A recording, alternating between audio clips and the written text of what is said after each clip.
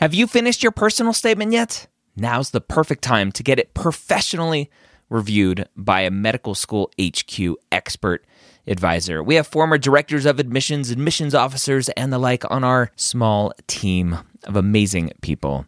They have the inside knowledge from reading thousands and thousands and thousands, tens, if not 100,000 personal statements, going through the process and setting up the process for their whole committee. They know exactly what medical schools look for and the common red flags that can get your entire application thrown out. Take advantage of our flash sale right now, going through May 6th, up to 6,000 characters reviewed for just $150. That's a $75 discount on our regular price. Go to editmyps.com. Again, that's editmyps.com. I swear to fulfill, to the best of my ability and judgment, this covenant. I will respect the hard-won scientific gains of those physicians in whose steps I walk, and gladly share such knowledge as is mine with those who are to follow. I will apply for the benefit of the sick all measures that are required, avoiding those twin traps of overtreatment and therapeutic nihilism. I will remember that there is art to medicine as well as science, and that warmth, sympathy, and understanding may outweigh the surgeon's knife or the chemist's drug. I will not be ashamed to say I know not, nor will I fail to call in my colleagues when the skills of another are needed for a patient's recovery. I will respect the privacy of my patients, for their problems are not disclosed to me that the world may know. Most especially must I tread with care in matters of life and death. If it is given to me to save a life, all thanks. But it may also be within my power to take a life. This awesome responsibility must be faced with great humbleness and awareness of my own frailty. Above all, I must not play at God. I will remember that I do not treat a fever chart, a cancerous growth, but a sick human being, whose illness may affect the person's family and economic stability. My responsibility includes these related problems if I am to care adequately for the sick. I will prevent disease whenever I can, for prevention is preferable to cure. I will remember that I remain a member of society with special obligations to all my fellow human beings, those sound of mind and body, as well as the infirm. If I do not violate this oath, may I enjoy life and art, respected while I live and remembered with affection thereafter. May I always act so as to preserve the finest traditions of my calling, and may I long experience the joy of healing those who seek my help. The Pre-Med Year, session number 550.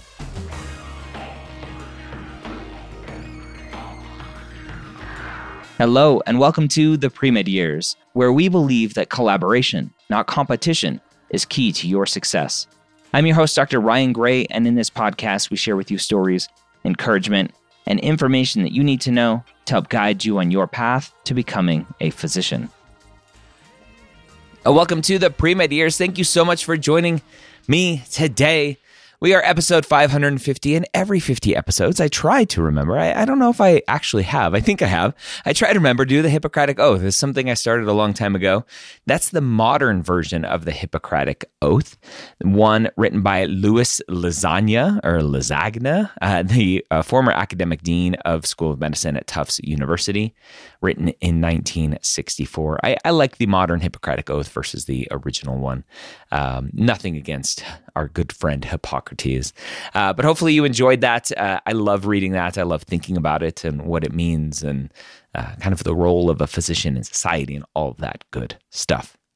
Before we jump into a great episode today from a student who went from a 2.7-ish GPA, getting into med school, we have the MCAT Minute brought to you by our good friends at Blueprint MCAT. As you are going through this journey, make sure that you are using all of the resources that are available to you, including free ones that Blueprint MCAT has. That includes a free study planner tool, free half-length diagnostic, free full-length exam, and much more. Go check them out at blueprintmcat.com. Let's go and jump in to our guest today. We're going to be talking to Alex about her journey to medical school. Alex, welcome to the Pre-Med Years. Thanks for joining me. Thank you so much for having me. This is amazing. I'm so excited to chat with you. I love leading off these conversations with the most basic question that you should have nailed at this point since you're a medical student. When did you first realize you wanted to be a doctor? So I think I'm one of the small minority of people that knew that they wanted to be a doctor since I was about 11. Um, so it's been a good chunk of my life that I Yeah. knew this. Why? Why I 11? What happened? So when I was 11, my dad had a stroke and it Mm. paralyzed half of his body. And so thankfully he's alive with us. He's okay. But it definitely was stressful for a few years and it threw us into the world of medicine very early on, especially me, because my parents, the language is still an issue. Both my parents came from Peru. My dad was here first, so he like knew the language better than my mom. And so when all this happened, we were seeing specialists and going for PTs and occupational therapists and nurses and neurologists and just basically everybody you could think of. Yeah. And with that came a lot of medical jargon that I thought was the coolest thing. Like, when I was 11, I was like, I don't know what any of this means, but you'd see, physicians would come in and just their demeanor and just the whole situation just felt like a movie is what I could compare it to. But Yeah. I know that being the kind of the interpreter for my mother was a lot. And it had its good and bad moments. But yeah, from that point on, I just saw how they cared for my dad throughout the years, just as a team in different specialties. And so I didn't necessarily know I wanted to be a doctor at that point, but I knew I wanted to be in healthcare in some way. Yeah. What was it about that jargon they were speaking, and you're this 11-year-old kid that's like, oh my gosh, there's this whole world out there. What was exciting about it? Was it you saw your dad getting help? Was it just this whole world of white coats and stethoscopes? Like, if you could remember back to what was kind of intriguing, because when I talk to students, I'm like, there are lots of kids out there who have parents, grandparents, et cetera, with health issues. What was it for you that really drew you in and made you that excited? I think for me, it was one that it was a challenge for me because for once I had like a leg up to my parents in the sense that like I knew a little bit of what was going on just because of the language, because that was what was limiting my mom. Mm-hmm. But at the same time, it was just the fast pace of everything. It was like he was in the ICU for a few months and,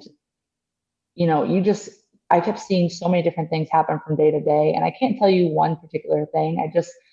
There was just always movement and it just felt in a weird way comforting. That's the only way I can say it. It was like the weirdest thing that you would think, okay, it just feels cold, like you're in a hospital setting and, there's patients and everyone's sick, but I felt like super comfortable. And it was a weird experience, but I felt like, I wanted to learn what was happening. I wanted to be able to help my mom more and be like, okay, this is what's going on, even though I kind of didn't really know what I was talking about. So I was 11. Mm-hmm. But just the whole experience was just super eye-opening. And I think too, before that, we had never really been in a situation where we had to be in a patient setting for that long, ever. And so that being that he was there for so long at the beginning, especially, I had to be there with him, with our whole family. And it was like, this ended up being like a second home in a really weird way. Yeah. And at 11 years old, as you mentioned, right, this language part that you were able to help with as an 11-year-old, there's got to be a sense of accomplishment there that you're obviously not thinking about in the moment to be like, oh, look how accomplished I am. I'm the interpreter here. But it obviously subconsciously, at the very least, gave you some confidence that this is an environment that you actually are comfortable in and can help in and kind of set this path in motion. So that's awesome. So from 11 years old, you're on the pre-med train and no derailments, no issues, everything goes perfect, right? That's how this always goes. Right, right. So That's how we made it. that's how we make it. Yeah. Yeah. That's just like, if there were struggle, it'd be boring. You head off to college pre-med, like you're thinking when you go off to college, I'm going to be a doctor, so I'm going to do all of the pre-med stuff. Was that the plan? Yeah, and in high school, I was like top of my class, like top 5%. I was doing Mhm. clubs. I was also working because I had to. I had two younger siblings with me, and so I had to be not only excelling academically, but I also had to be working. So I had two part-time jobs Yeah. from the time I was about 14 and a half, 15. And so basically all of my high school career, I was doing both.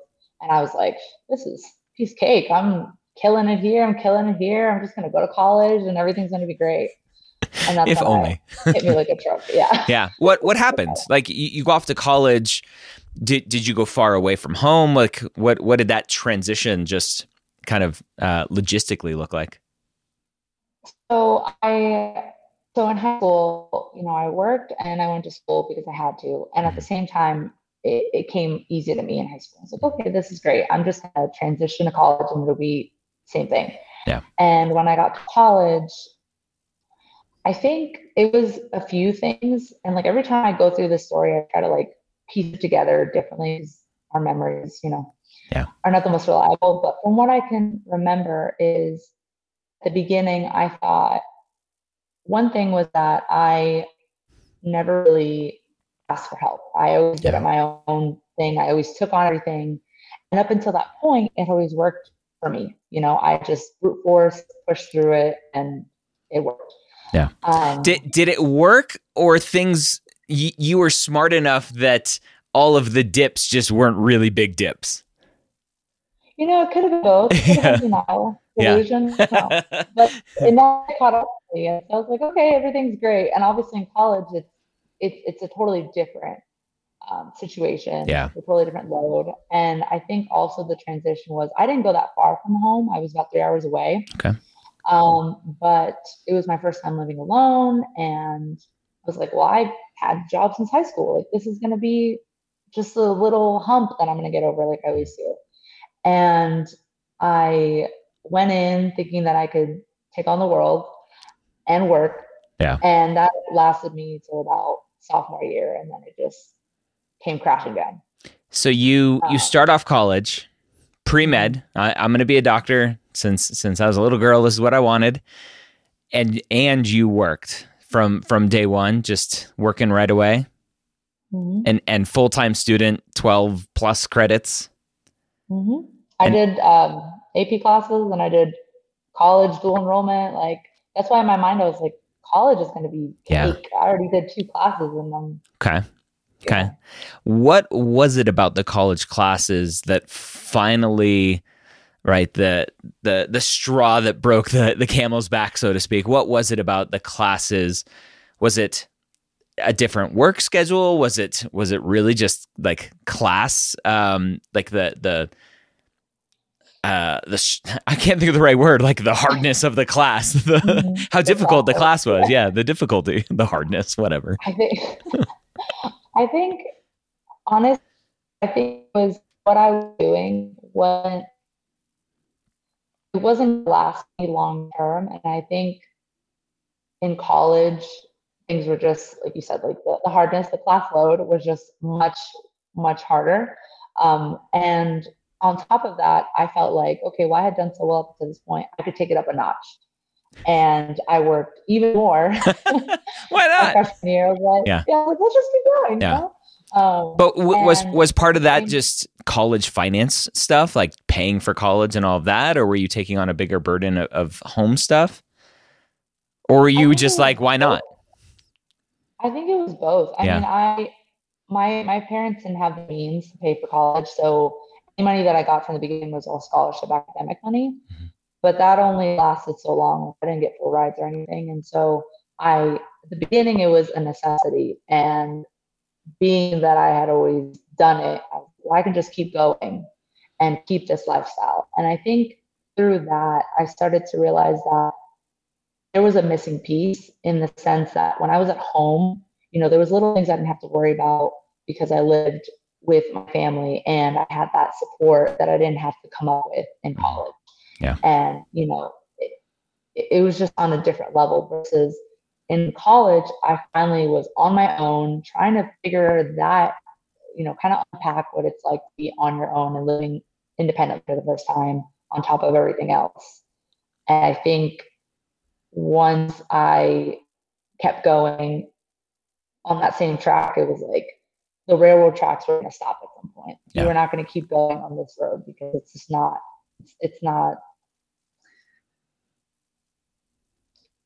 working. I can't think of the word now. Yeah. It's just not working. Long term, it's just not going to work. Yeah, it's not working. So at what point, if ever, did you potentially have any doubts about your ability to live this dream of becoming a physician, right? A lot of students go into school thinking I have to be a 4.0 student. I have to be perfect. And here you are on the struggle bus. A lot of students get feedback from advisors, mentors, etc., or just internally think, oh, well, there goes my shot. Did that thought ever cross your mind? Oh, all the time. Yeah. Every time I did poorly on a quiz or, maybe didn't do so well on an exam. And it wasn't like all the time. It was like here and there, you started to see a little bit of a pattern because I would be taking on more hours than hours studying. And I just kept doing it. And I started to see a pattern. I was like, maybe this is the right track. But in my mind, I was like, well, I've always been able to turn it around. And so this should be no different. And I quickly started to see, my first semester, I did well. I got straight A's. My second semester was my first B. I was like, okay, I can still, I'm still not struggle yet, but I'm starting to feel fatigue. I'm starting to feel that. And I didn't know what it was. I didn't know what burnout was yet. I was like, I'm still going. And then sophomore year is when you start, at least for me, I started taking more pre-med classes. And I thought, why don't I take genetics and physics and calc and statistics? I took all 4 in that semester. I was like, why not? Why not? Let's just figure it out. Why not? And were you getting here? Let me ask why. Let me answer why not. Potentially, were you getting? You mentioned earlier, right? You didn't reach out for help very much in high school. You were doing just fine. Were you getting feedback from an advisor at that point saying, "Hey, Alex, this isn't the best idea"? Honestly, when I put those classes together, no. Okay. They had gotten, I got feedback from them later when I was already kind of when you already made the mistake. When I already made the mistake, I was like, well, now what? Like, well, yeah, you're here. Well, that's okay. But beforehand, no. And I think that has to do with the school. I went to a very large school.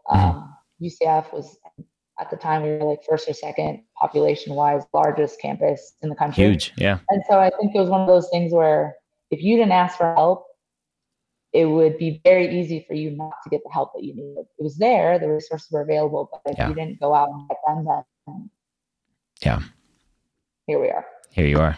Okay. At what point did you hit a brick wall? You mentioned sophomore year. It seems like things kind of came to a head. What happened then? So sophomore year, things just kind of, it was almost like a domino effect. Sophomore year, I was like, you know what? I think I've been doing decent. I'm able to handle both job and school. Okay, let me do this and just take it a notch because, okay, why not? I don't know what I was thinking. But I remember that semester I was applying for like the pre-med fraternity that we had.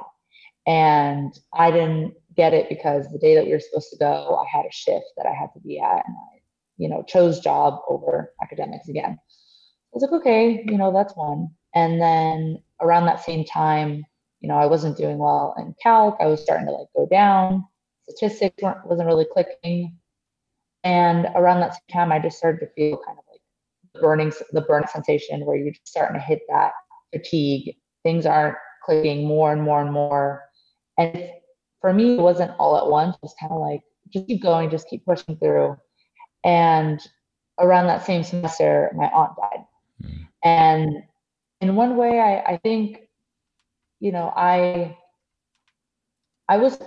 wasn't very close to her, but at the same time, it was like the final, I felt like I was starting to go numb, and then that happened, and it just took me over the edge. And that semester, I failed all of my classes. Failed them. I failed. Yeah. And that's when I was just kind of like, it was almost that moment of, at the end of the semester, what am I going to do? How am I going to do this? Mm-hmm. And that's when I went to the advisors, and I was like, what do I do? Yeah. And they were just like, and were these the pre-health advisors or just general advisors? Do you remember? I think one of them was a pre-health advisor, and then the other ones were general advisors. Okay. Because the first general advisors kind of told me, yeah, pre-med, maybe that's not you. Maybe you should consider a totally different major. Yeah. And I was just like, what do you mean? I've wanted this since I was 11. I've worked through every obstacle up to this point. Yeah. So this is a new beast that I haven't encountered, and I need to figure out how to do it. Yeah.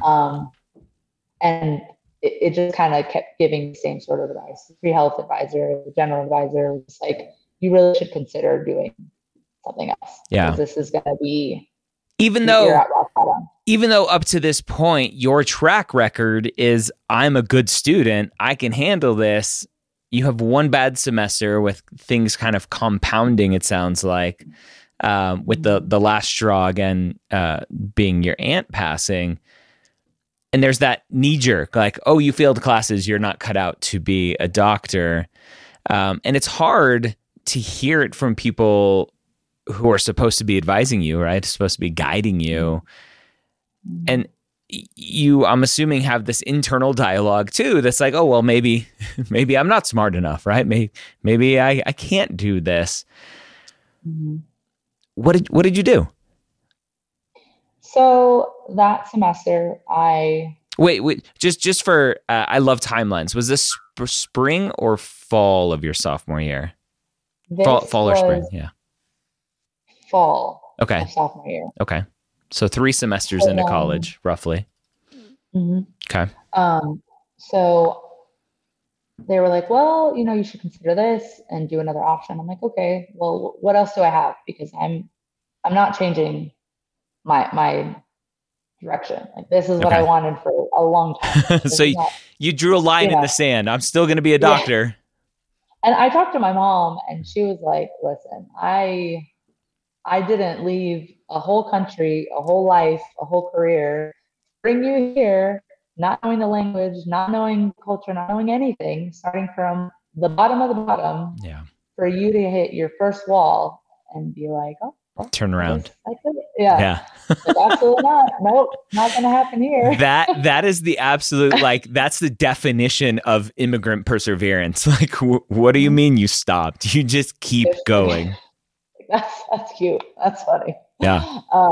And so she was like, I don't know what to tell you. I don't know what the next step is, because I don't know. But you need to keep going. You need to figure it out. And so then I went to the third advisor, and they were like, well, you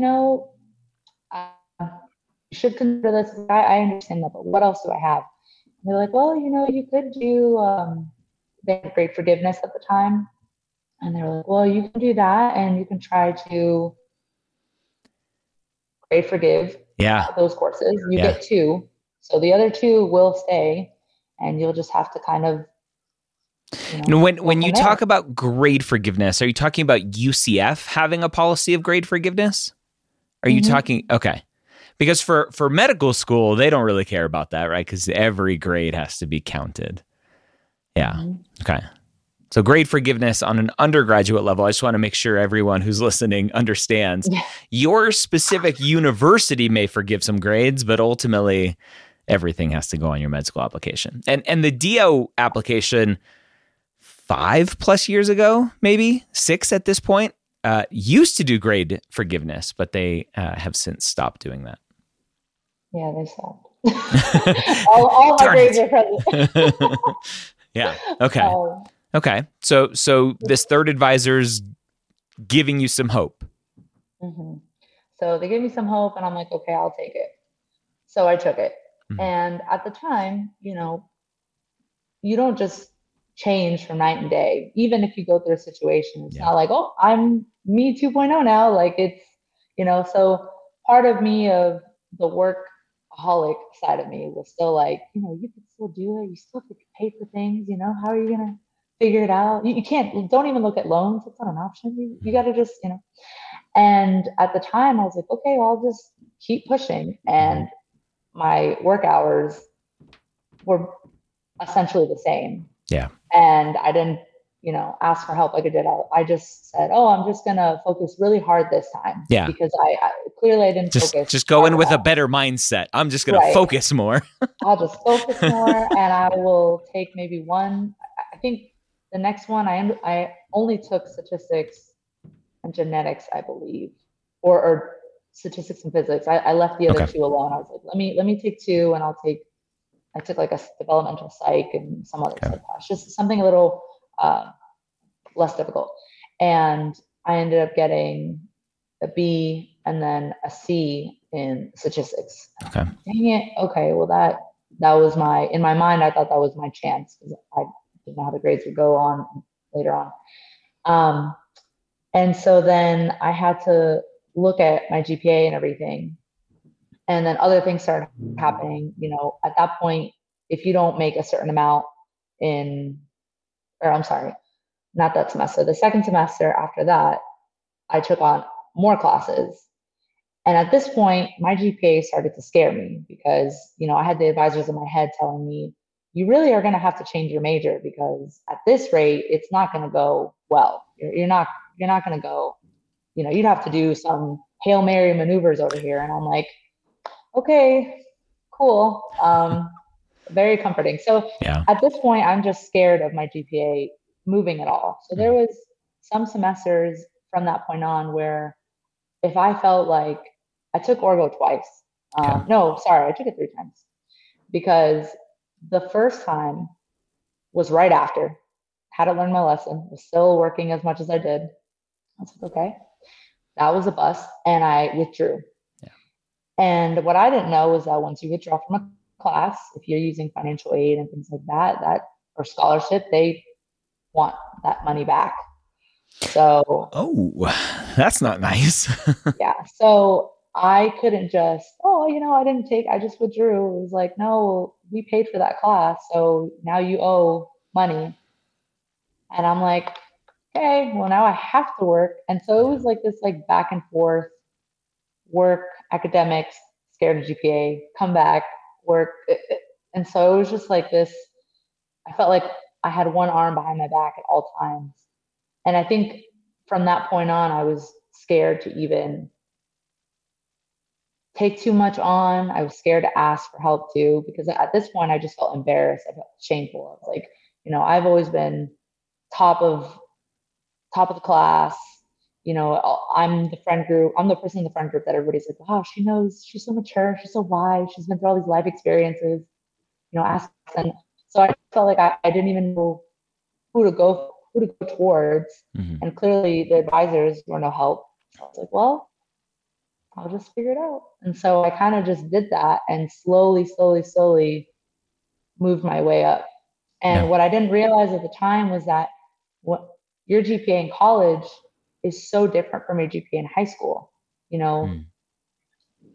1C is not going to destroy your whole academic career, but a semester, another class here, that all impacts, and it's like an upward hill the whole way. And so the whole way back up, I was just like pushing through, trying not to take too many classes, trying to be really careful about what I took. Mm-hmm. If I took something and I didn't get it, I immediately was like trying to talk to the professors, trying to talk to friends, trying to get on tutoring, trying to get, and there came a point where I kind of had to be like, okay, now I can't work and do both. Like there was a point my end of junior year, I believe, where I couldn't do both. I was like, I'm going to have to take on loans. Yeah. Oh Why? my Why? God, What happened that finally made you realize I need to stop working?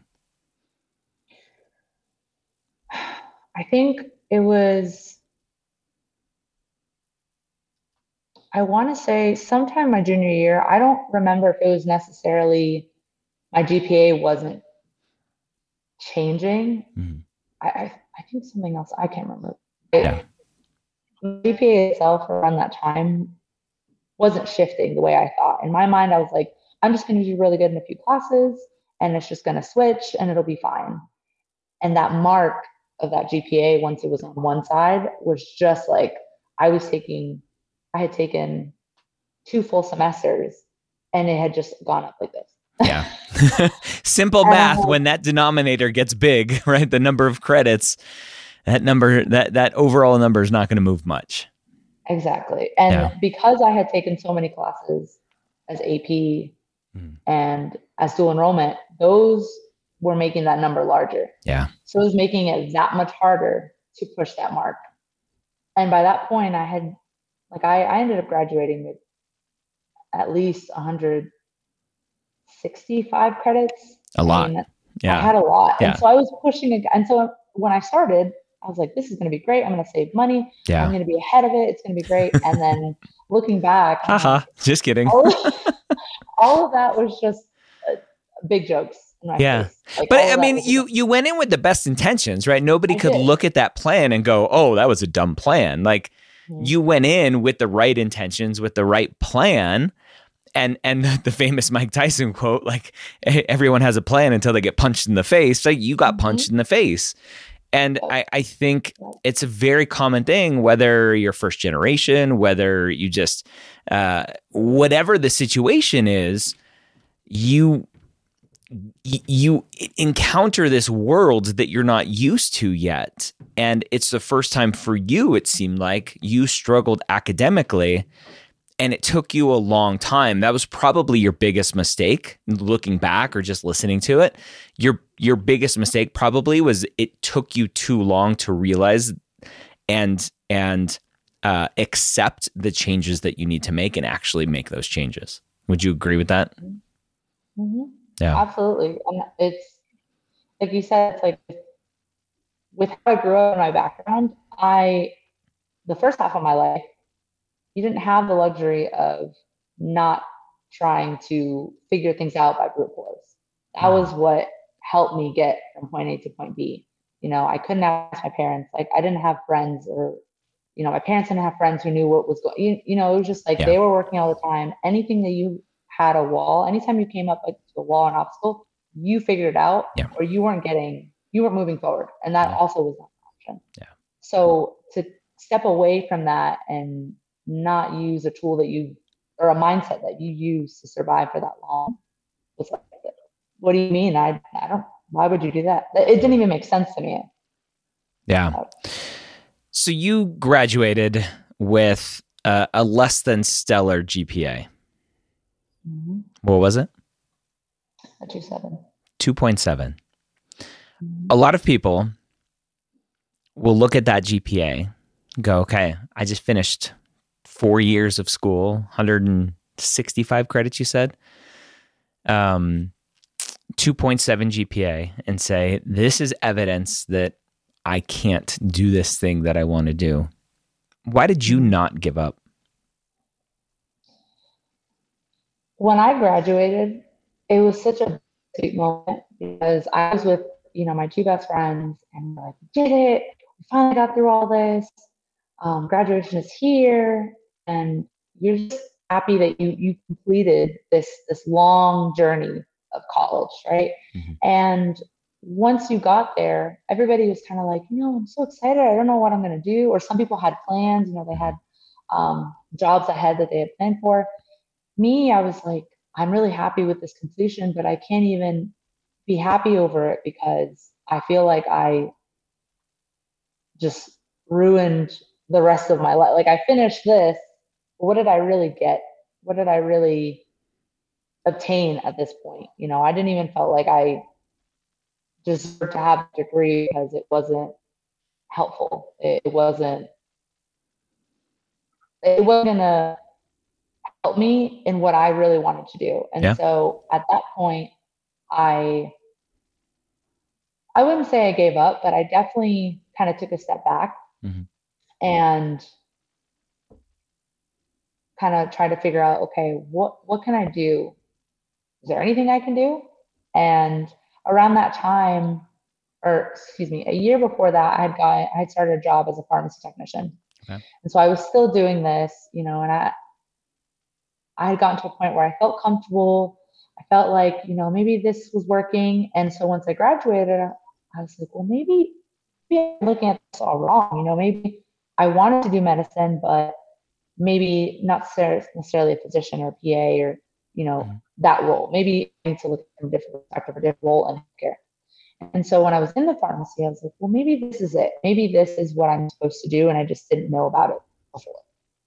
And so I did that for almost 8 years. I was a pharmacy technician Okay. and I, learned so much from it. And I was able to train teams over the years. And I went through it through COVID and I was part of like the immunization team and like was able to help with that and like the PCR rollout and the vaccine rollouts and Mm-hmm. do all these different skills and all these different things and help so many people. And it wasn't until year 4 or 5 that I was like, I don't know if this is it, but I couldn't justify something else. I didn't have anything else to tell me, okay, well, what about going back to the doctor Mm-hmm. role? And around this time too, I was like, you know what, maybe like I would still see friends that were in medical school or had just started and they were like telling me all about it and we were talking about it. And, part of me just felt like there was something there, but I couldn't, it was like in my mind, I was like, just because you want something doesn't mean that it's meant for you. Yeah. And so I was like, maybe this is just something I wanted. And it was a desire that really wasn't something that was meant for me that I earned. And so I just kind of kept just looking at it. And this would have been like 2018. When did you graduate college?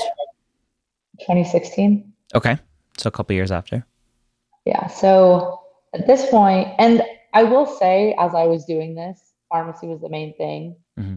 I did try to kind of just give it a go. Like there was 2 years after, 1 or 2 years after I graduated, I applied to master's programs Okay. because I had heard from people, oh, you should do a master's, you should do postbac. That's an option. It'll help you with Give your it a GPA. go, meaning like do some work to get into medical school, or give it a go in terms of go into pharmacy? This was kind of both. Okay. It was like pharmacy was there and I could see myself sort of, but it wasn't the thing that I had told myself I wanted to do all those years. Yeah. And so I was like, you know what, let me just try. And so I applied to master's programs, or excuse me, postdoc programs. And I, I just gave it a go. Like I applied, but I didn't actually go into it going, this is my chance. I need to take this seriously. I was just kind of like, Yeah. I applied at university. I got in a few weeks after, it's gonna be the same thing. Mm-hmm. The mindset wasn't fully there in that aspect. And when I applied, I didn't get in. Okay. They saw the GPA and they were like, I was like, well, okay, maybe this is my sign. So then I'd go back to pharmacy and I kept going with that. And there was a point, I think it was right before one of my friends got into medical school. She was like, I think you could do it. You have a lot of clinical experience, the pharmacy and everything. And I was like, I don't really know. I haven't gotten into the post-bac master's programs. I don't. We're like, well, you never know. The one thing I try to tell people when I tell this story is don't wing things. Don't wing the MCAT. Don't wing applications. It doesn't work. It doesn't work. For the love of God, don't wing it. Yeah. But I did. And I applied. This would have been 2019, 2020. And this was right before the beginning of the pandemic, right before kind of going into it. And I applied to medical school. I Applied to medical school. Applied to medical school. Wait a minute, Alex. Yep. You just got done telling me. Yep. You applied to post-bac programs, master's programs, and didn't get in. Mm-hmm. Who gave you the permission to apply to medical school? I don't know. I honestly don't know. I don't know. I couldn't even tell you honestly. But in my mind, I was like, let me just go through it. Okay. And even saying it, I get like this like knee-jerk reaction, like, what is wrong with me? Yeah. And it's such, right, obviously you're allowed to apply to medical school. I'm not saying you can't or shouldn't. But I think you're the perfect example of all the time when I look at the data of students applying to medical school, and I try to give students, I think, a rosier idea of acceptance rates. I think there are a lot of students applying to medical school in similar situations to yourself, right? Never really getting the grades that they need to prove to medical schools, hey, look, I can handle medical school, right? It sounds like most of the rest of your application, you have clinical experience, you're doing all this stuff. Give it a try. And I think a lot of students, whether it's just like, I just want to see what it's like, or they're going to love me when they look at everything else, I just hope they overlook my GPA. Right? So I think there are a lot of students in that similar situation that just quote unquote give it a try, or your words, they just wing it, right? And it's an expensive thing to just wing. So it is. You applied. I only did it because I got accepted into the FAP program, the FAP program. Yeah. And so they covered a good portion of the MCAT, and they covered a good portion of the schools. And so in my mind, I was like, you know what, let me use this. What's the harm? An opportunity. Yeah.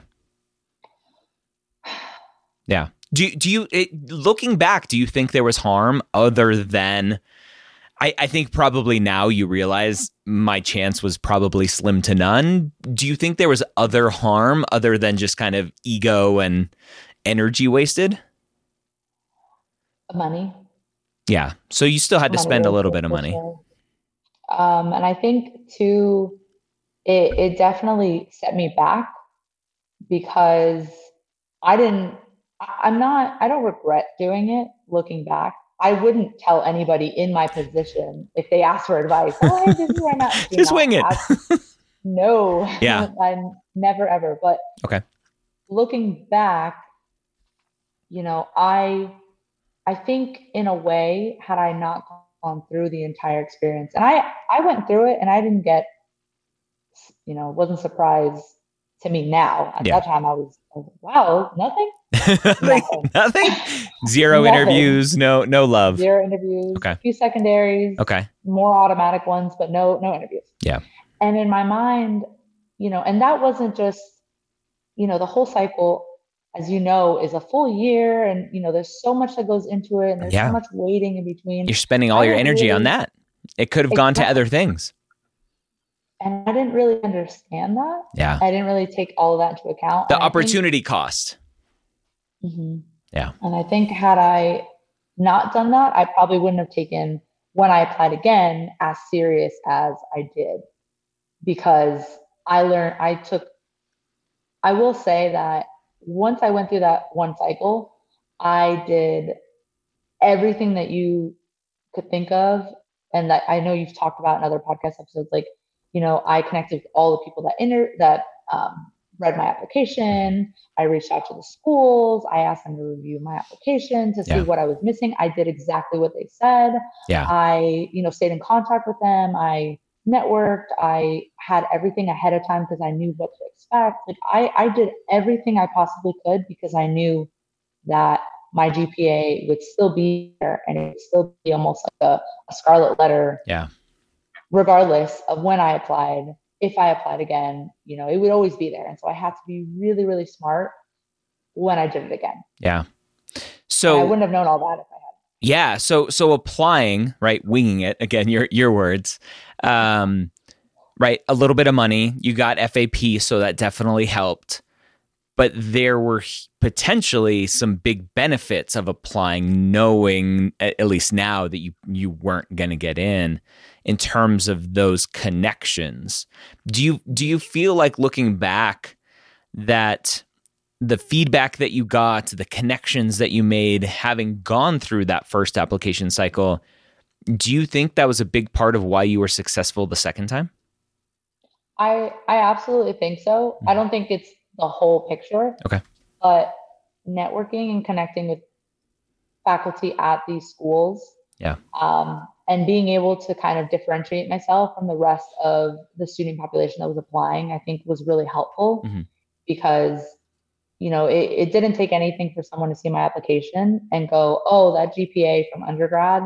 And mind you, when I haven't gotten to that point, but I did get into a master's program and I did prove that I could do well academically later on, but it didn't take anything for somebody in the admissions board to look at my application, see my undergraduate score and go, she's probably not going to be able to get through the rigor of medical school, and just throw, because at this point I'm just a number and a name and words, there's no connection. But I thought, okay, if I can at least put my name out there and have them, they're seeing it, even subconsciously, it'll connect something. Yeah. And then would even give me a leg up. I'm not saying it's going to get me to interview no matter, without anything else, but it would at least maybe separate me a little bit. And I was willing to take any advantage that I could. Yeah. So I think yes. Love it.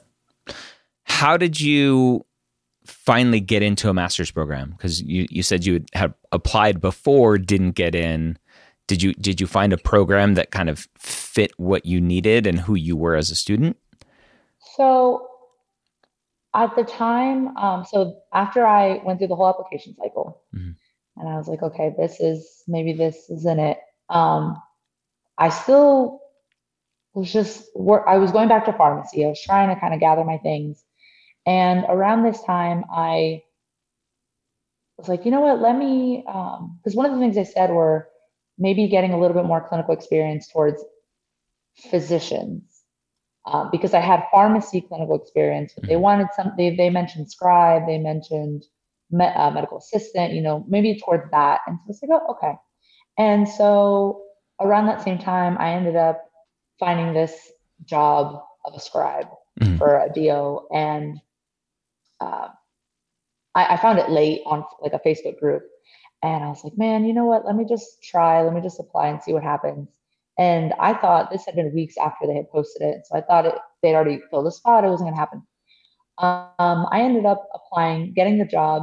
And this, at the time, I didn't realize, but looking back now, was like one of the biggest turning points in my whole career, because I ended up finding my mentor. And the job was supposed to be a 6-month shadowing / scribe position.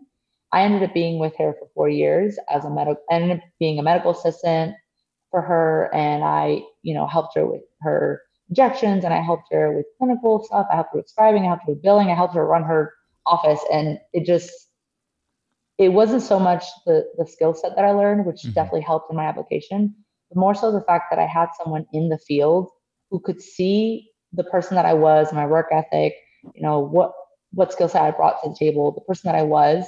Yeah. And I told her, my application, where I was in my journey. And she's like, you're going to have to do, a master's program, you have to do something academic, but I think you as a person would do well in this field. And just hearing that from somebody in the field. Was that the first time? Yes. Okay. It's huge, isn't it? To get that validation huge. From someone. It's huge, because before I heard it from my mother, and moms are supposed to say that. I know.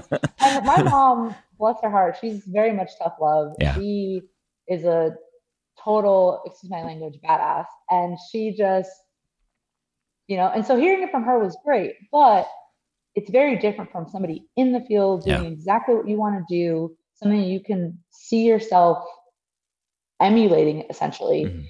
And she saying, no, you could do this. You can do this. If you want to do this, you can do this. And that was after that, I was like, I can do it. You're Game right. on. You're totally right. I knew it. Game on. And that Watch fall, out, world. yeah. That fall, I was applying to master's programs. I was still waiting to hear back from a few. I'd gotten one rejection. I was like, man, okay, I really put in work this time. I really made sure to make sure my personal statement was top notch. And I was doing all what the year things. is this? This would have been 2021. Trying to think of your full pictures. Probably around 21. This was during the application cycle. Okay. This was like I had during the application cycle that you applied. 2019. Okay. Because I started my master's program the fall of 2019. Okay. I was doing a lot. You had a lot going on. Okay.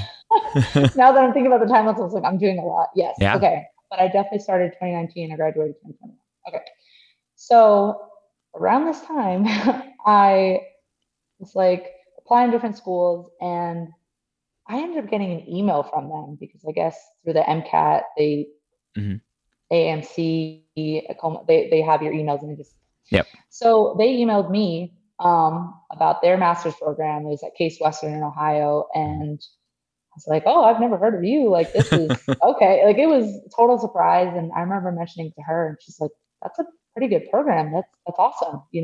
Apply, see what happens." Okay, and so I applied, and I must have done that personal statement at least 15 times, rewrote it over and over and over again, because I was like, I feel like this is I didn't know it, but I felt like this was like my last chance. Yeah. Almost. And at the end, I basically said, if you give me a chance, I will excel, and I will prove to you that I'm meant to be part of this field, and I will be an asset. And why? Why did you believe that? Because your track record showed differently up to that point. I believe that because even though I had things like my mindset that needed to be shifted, and I chose work over academics in college, my last 2 years, I worked really, really, really hard, and I brought my GPA up to that 2.7, and it was, I don't even know what it was before, but it was definitely worse. It was worse. That's the thing. It was much worse. And looking at it and just seeing it from face value, it's like 2.7 is terrible. Yeah. But if you saw from where it was to where it was at that point, it was a big jump.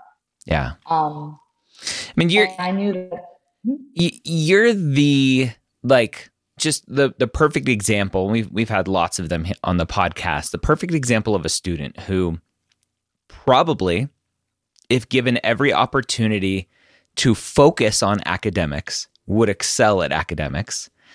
But unfortunately, your upbringing, your life situation, your whatever, forced you to have too many distractions to be able to focus on academics. And maybe some of it's self-inflicted, but a lot of it, in your situation, a lot of especially immigrant first-generation families, you need to go out and work, right? You need to support family. You need to support yourself. You need to support your parents and siblings and all that other stuff. And you just don't have the opportunity to show academic success until you do. So, and I will say that personal statement, I dove into what I was doing. I focused on all my strengths in the clinical. I was still working in the pharmacy. I was still working as her scribe, clinical assistant. Like, I was still doing all these things. Yeah. And I told them, if you give me the chance, I've made adjustments from that point on, because at that point it was 2019. I graduated 2016. It's 3 years of really assessing, okay, if I get in, I'm really going to have to make huge changes. Yeah. And at the time I was with my husband, my boyfriend at the time.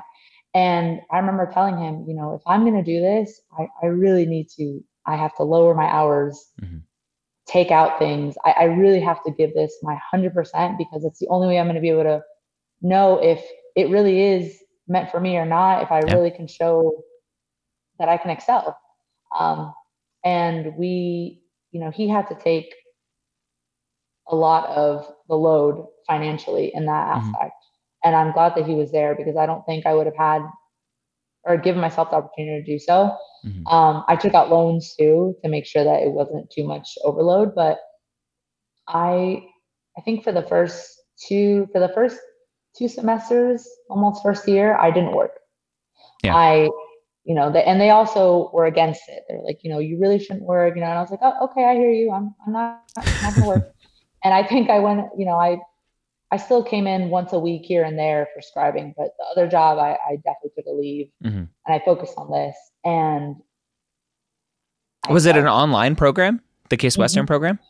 So it was in person. Okay. But because around this time I started it online, they had online options. Okay. And my option at the time, I was going to move to Ohio. They had all these programs that I wanted to do in person at Cleveland Clinic. And around that same time, the pandemic hit. That little thing. Yeah. So that online thing became a permanent situation. Okay. And so that helped. Yeah, it did. It did. And even though it was online, I still, I went there for orientation. I met two friends and I was like, you guys are going to be my friends for this program. We're going to get through it. And that was my whole focus, was this program. And,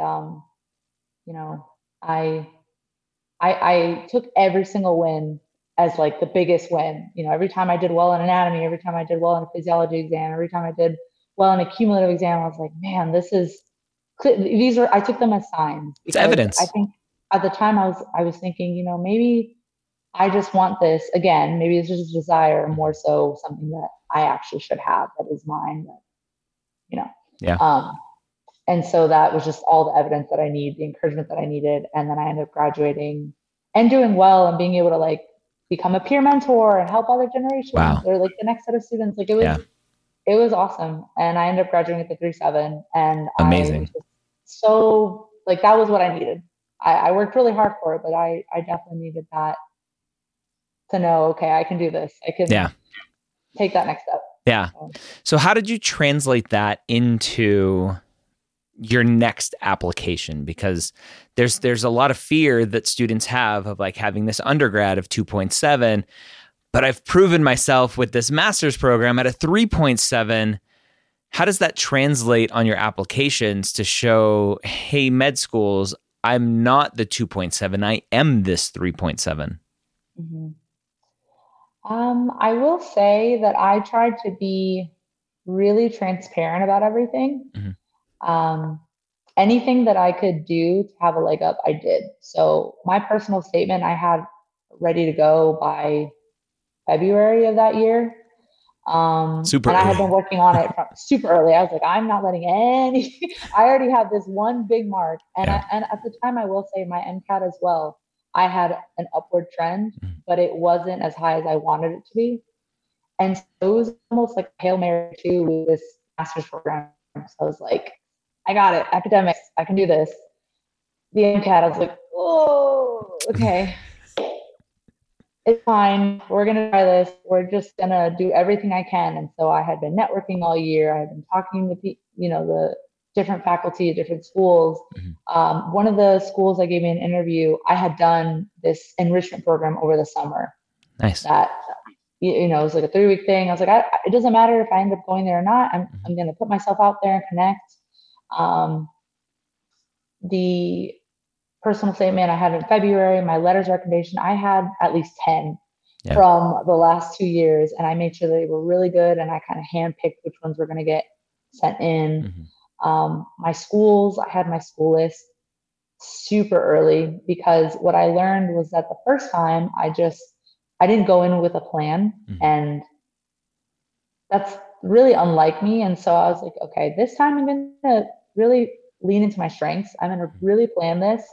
I ended up applying to, should have been 8 schools, 9 DO schools, no MD. And I was very meticulous when I went through every single school to make sure they were not going to be programs that would immediately screen me out because of my GPA. And I, was emailing them. I was making sure, hey, is this going to be, are you going to basically keep my application? Are you really going to holistically look at it? I don't have the money at this point. I hadn't gotten to the program. So I was paying out of pocket for everything. I didn't meet their financial assistance because ACOMAS, which I also had to learn, their line of assistance is different from AMC. It's different. So I got AMC again, but not ACOMAS. And I'm like, well, And there's a cap for a COMIS. They only give out a certain amount every year, whereas AAMC, if you qualify, you get it, period. Right. Yeah. So that was another setback. And I was Okay. like, well, it's fine. I'm going to do it. And I applied to the 8 schools that I knew weren't going to reject me, at least screen me out initially. They would at least take a look at my application and go from there. Yeah. And every secondary, I, did what I could. 2 weeks, I gave myself that, try to keep in that minimum. I had like my friends who were in nurse practitioner school and, different programs, like look at them and look at my doctor, looked at them, and just like anybody that would help, give me feedback and help. And, I tried to do everything that I could. I sent in my application, I think day 2 after it opened. Yeah. I was like, time is not going to be a factor. Strategy is not going to be a factor. Yeah. Okay. So you got interviews, 8 schools or 9 schools you applied to? I applied to 9 schools. Okay. And the 9th school was kind of I randomly threw it in there after the fact. And then they screened me out immediately. So how many interviews did you end up getting? 3. 3 interviews. How many acceptances? 2. 2 acceptances. What was it like to get that first acceptance? Honestly, I was in shock. I didn't even... Email? Phone call? They called me and I missed the call. So I was I was like, no. So I was so upset. I was like, let's get that call, but it's fine. I got the email and then I called them back and they're like, yeah, we were just letting you know, you got accepted. And I was like, oh my God. And I was just in shock, I think, for at least 2 weeks. Like everyone was so excited. My mom cried, everyone cried. And I'm just like, no, it's really great. I'm really excited. Yeah. It hadn't hit me. You were just in shock. You're like, I think they called the wrong person. Like, it was for me, but it's one of those things where I had been going after this since I was 11. Yeah. I had worked towards getting to med school since 2016. We're in I got my acceptance in March of this year, so 2023. Mm-hmm. So 7 years that I was just going and back and that way and this way and back and forth. And so for it to kind of be like, no, you got it. It's really happening. Yeah. Was just it.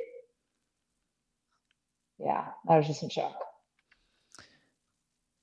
When you look back on your journey, 7 years, 2 application cycles to medical school, 2 application cycles to master's / post-bac programs, lots of potential evidence that this is not for you.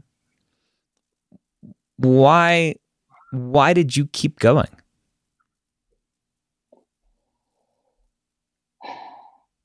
I initially started because when my dad had a stroke, the week before, so my family has hypertension, hypercholesteremia, and they have strokes.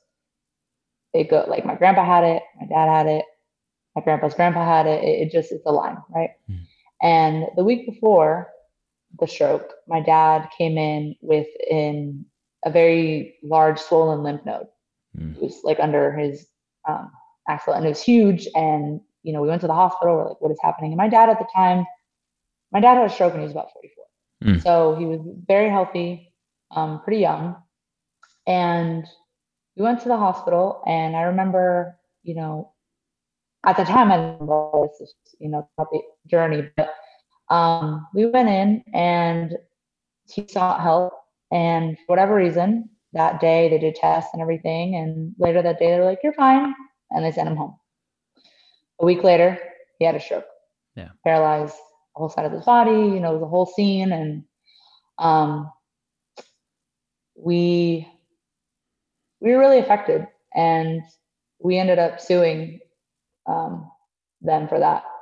And it was a malpractice suit, and we won.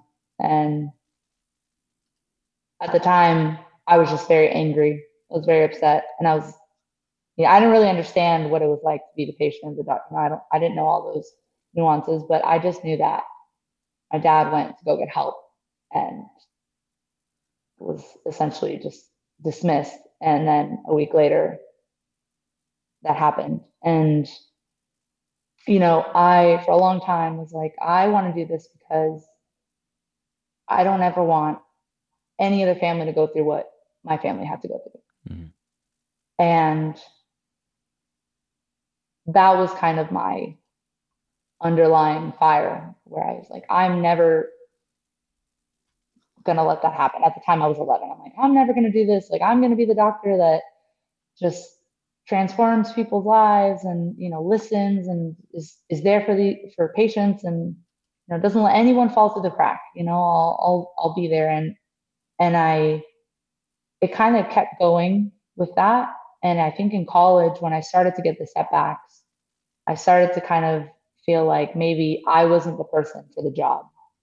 And, when I went into pharmacy, I was kind of in that like weird limbo where I was like, maybe this is not for me, but I'm just going to keep going. And so when I hit pharmacy and I started to connect with all these patients, and there was,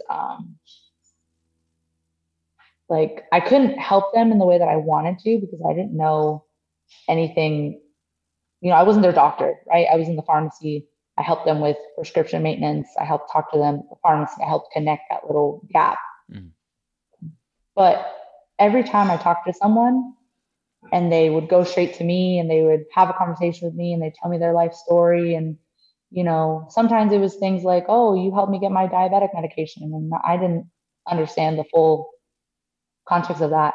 And sometimes it was just, hey, my son died last week and I haven't been able to talk to anyone. I haven't been taking my medicine and my head's going crazy and I don't know what's going on. I don't know what's wrong. And I was able to be there in that moment. And I felt like, okay, I have to be part of this somehow. I don't know how, but I have to be part of it. And it just kept going and going and going. And I think as I got older, as I got to my master's, as I moved around, I started to see just like the lack of, or the deficiency in healthcare, and like, especially with people who look like me. And it kind of was like, no, I have a voice. I have, a drive for this, and I can add to people who are going to help other people in my community, in healthcare, because there's a need for that. And I just never stopped. So. All right, there you have it. A great episode talking about kind of just the journey to medical school with ups and downs and all arounds, and ultimately showing, hey, if this is what you want, you do it. You figure it out. You get there. Hopefully this was helpful. Hope you enjoy the Hippocratic Oath at the beginning. If you're on Instagram or X or Twitter or Facebook, wherever, Pre-Med Hangout, let me know what the Hippocratic Oath means to you. I would love for you to use the hashtag PMY550 and let me know your thoughts on the Hippocratic Oath. Don't forget to check out blueprintmcat.com as well. And I hope you have a wonderful week. We'll see you next time here on the Pre-Med Years.